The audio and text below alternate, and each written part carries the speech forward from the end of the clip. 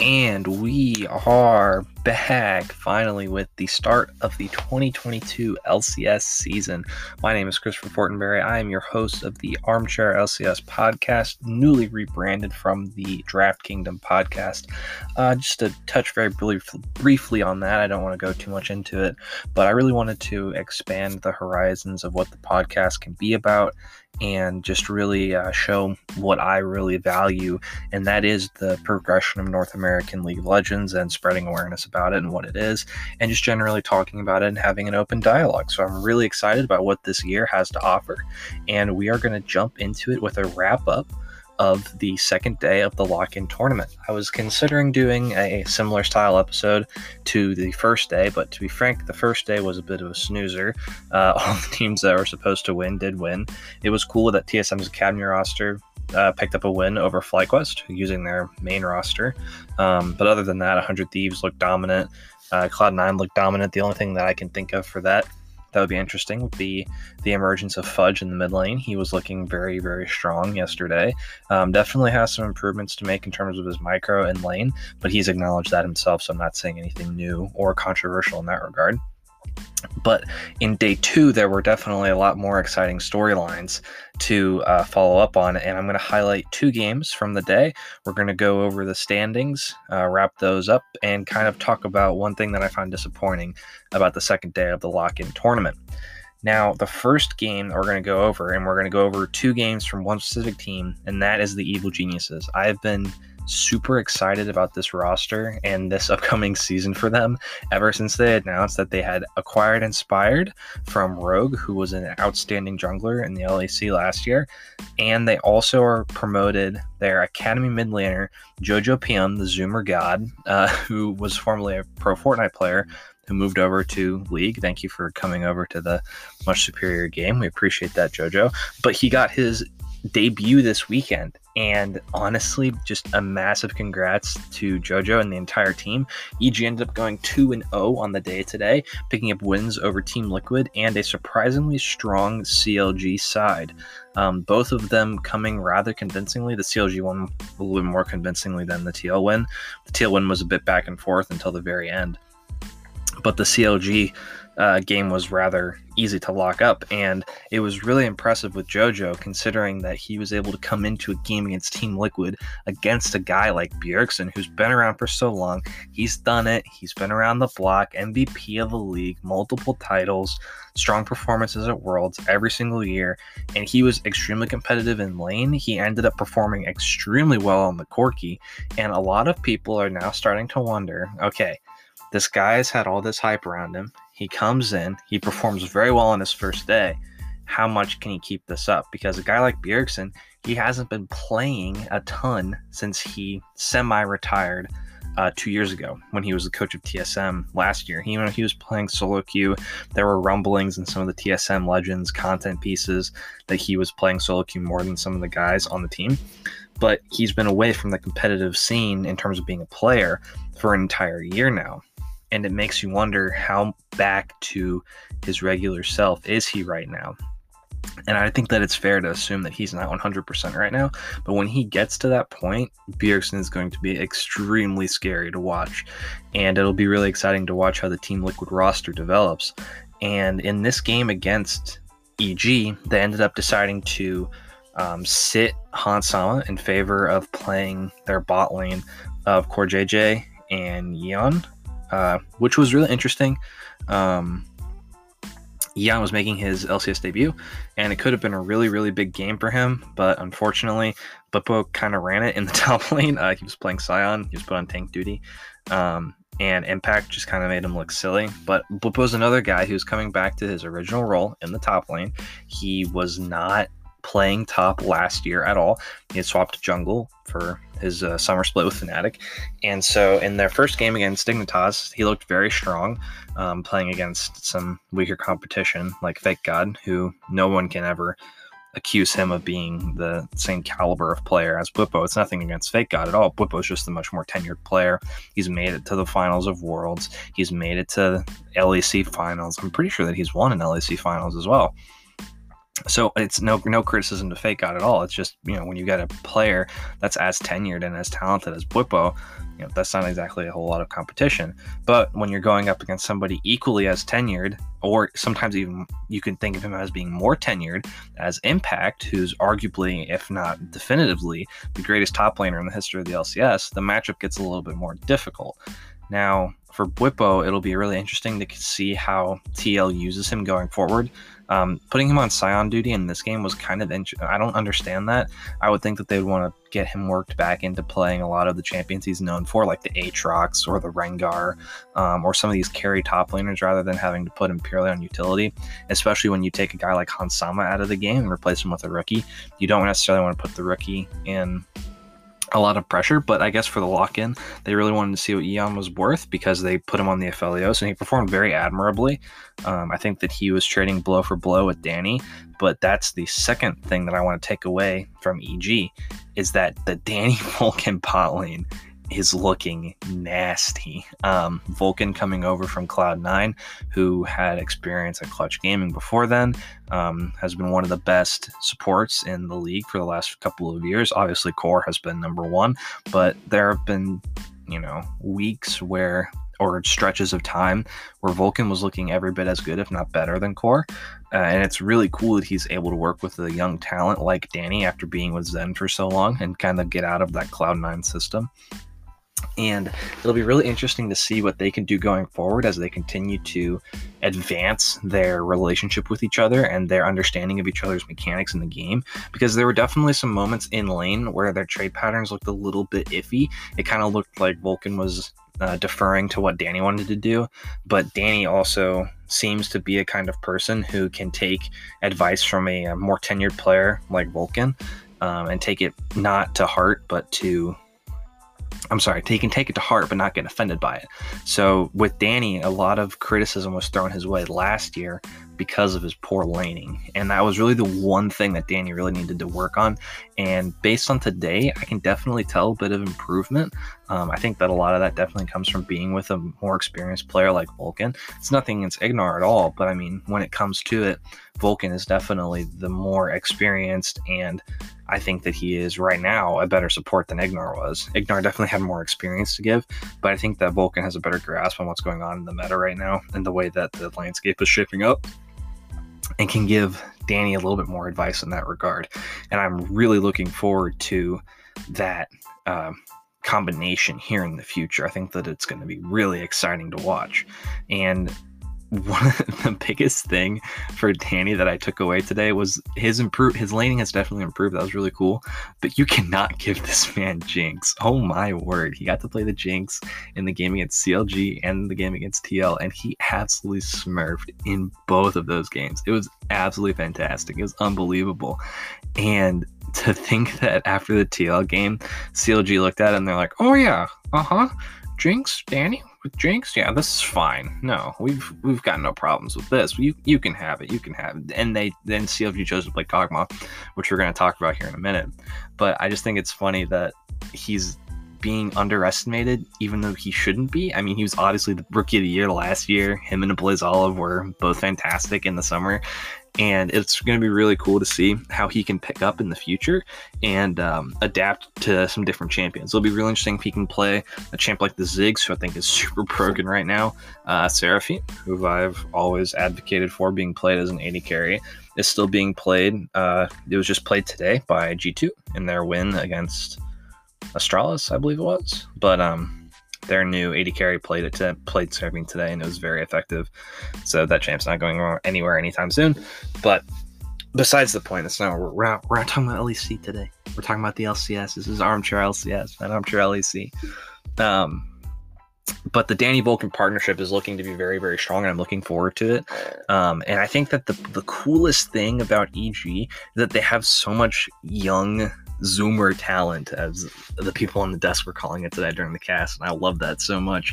Jojo Pion is 17, Inspired is 19. I'm relatively certain that Vulcan is pretty young. Hold on, let me look this up here. Vulcan is relatively young, and then you've got the Elder Statesman of the team, Impact, who's been around for a while. He knows what's up. Yeah, Vulcan's 22, so he's not as young as the other people on the team, but he definitely isn't as old as he as some of the other sports in the league. He's not nearly as old as people like Core or Huhi. But it'll be really, really cool to see how this team develops. And I think that this is probably the storyline that I'm most excited for this year, is this EG team. I am a native Team Liquid fan, but even with the formation of this super team, it's really cool that Team Liquid has me with Bwipo in the top lane, Santorin, who's always been a top 3 jungler in the LCS, Bjergsen in the mid lane, the return of the king. Hansama and Core is going to be, I think, a top 3 bot lane once they get rolling, probably in the middle of spring. And the biggest thing from all of these games, especially with teams like Team Liquid and a team that we're going to talk about later, is that we have to be very, very patient with them. A lot of these rosters are very new and are still being developed, and they're still trying to develop chemistry with each other. So it's crucial that we don't overstep and don't get too worked up on the smallest little tiny things, because a lot of the time it comes down to the chemistry between the players. And just because a player's name shows up on paper and looks great, sorry about that, I thought I heard something.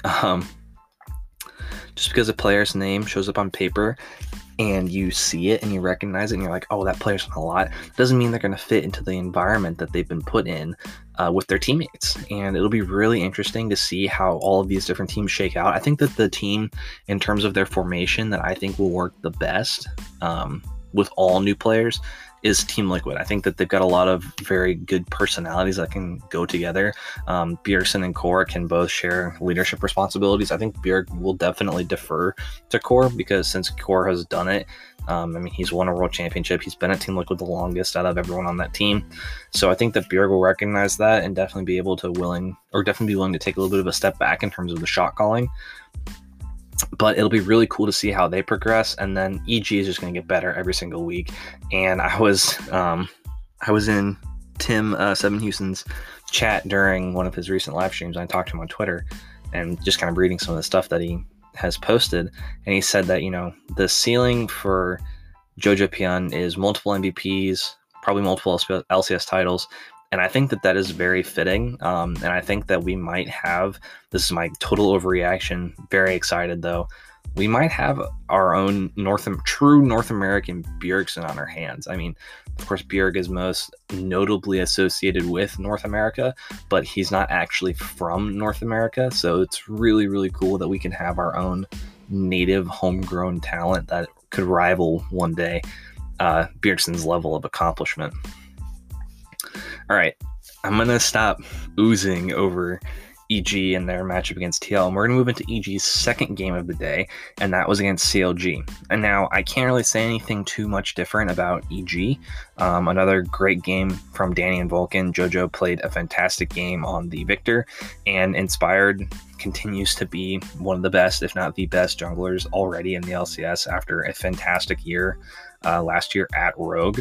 But the biggest thing I want to talk about in this game was CLG's performance. Now, CLG started off the day with a win against the Immortals, and they looked very, very strong doing it. The bot lane of Luger and Poom is looking to be very, very lethal.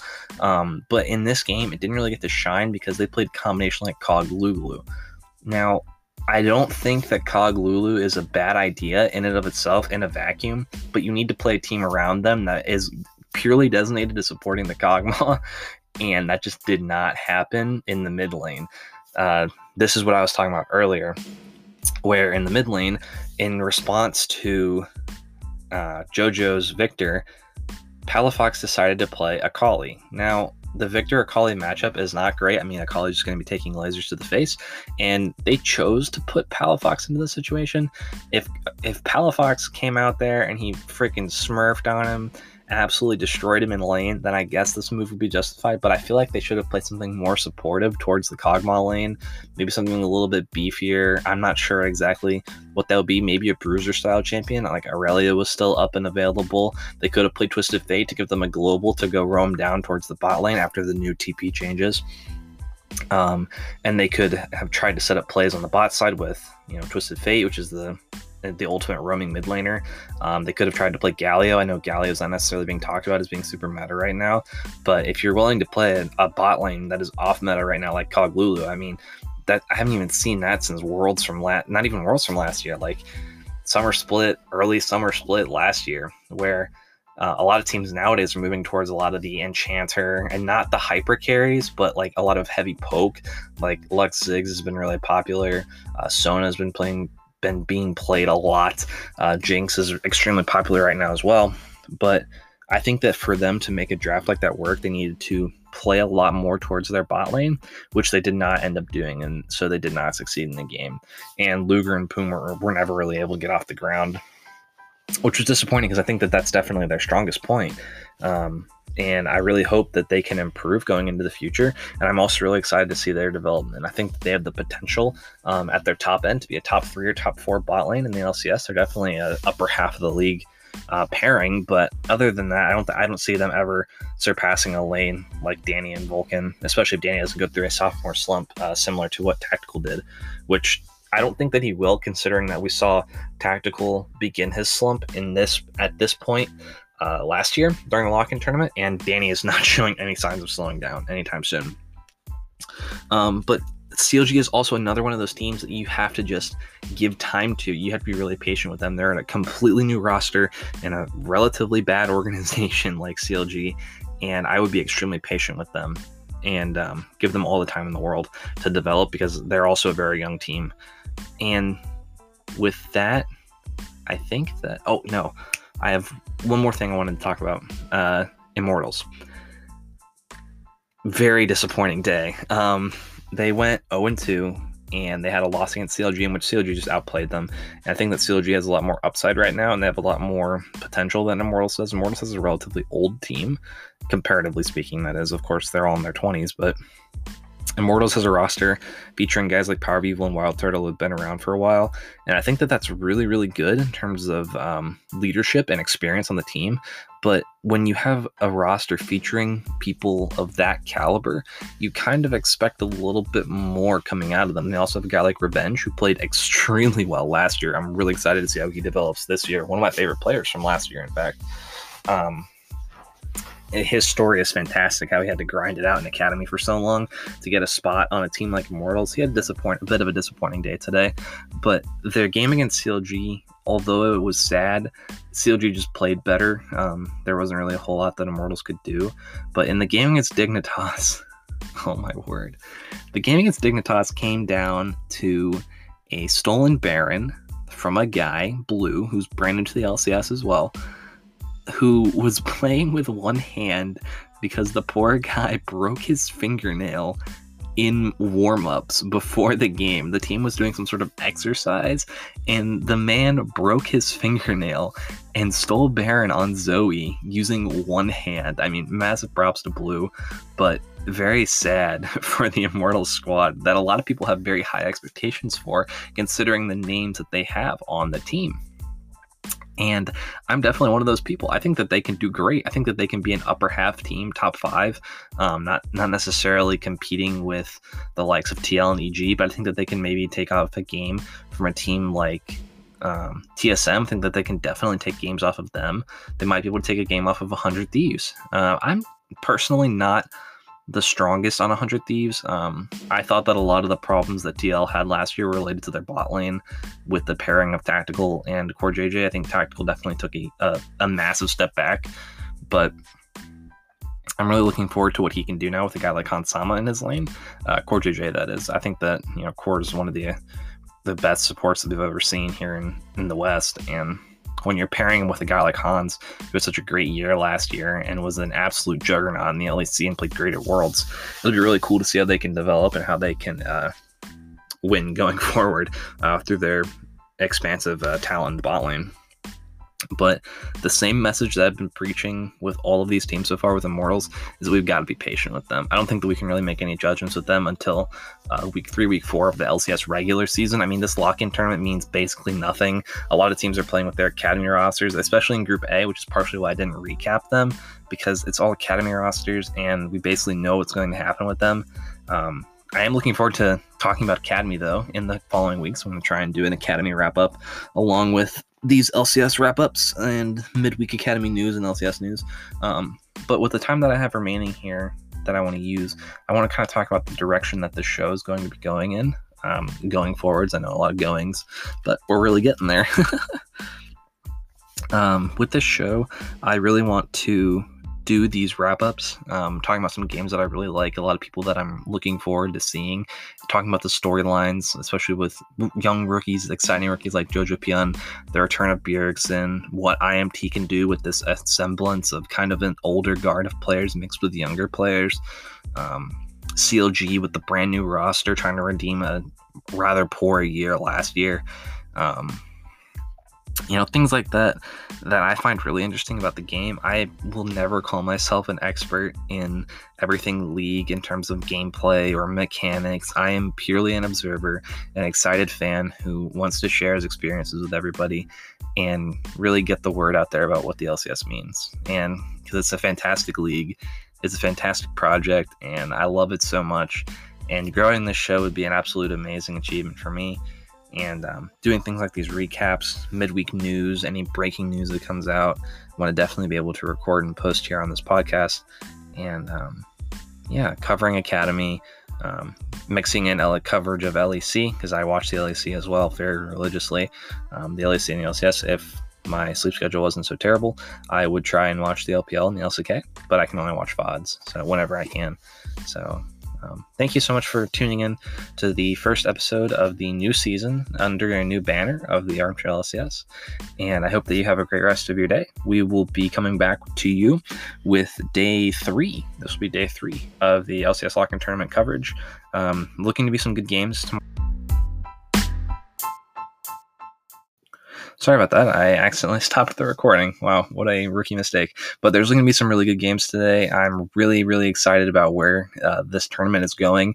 My personal pick for the winner of this entire thing, I think EG is going to come away with it. I think that EG is going to end up matching up with Cloud9 in the finals. I'm not picking 100 Thieves to make it to the finals. The Fudge Factor is going to come out. He's going to absolutely smurf on Abdage. It's going to be great. But EG versus C9 in the finals, I got EG winning 3-1. And I'm really excited for how it turns out. Thank you very much. Stay tuned, and I'll talk to you later.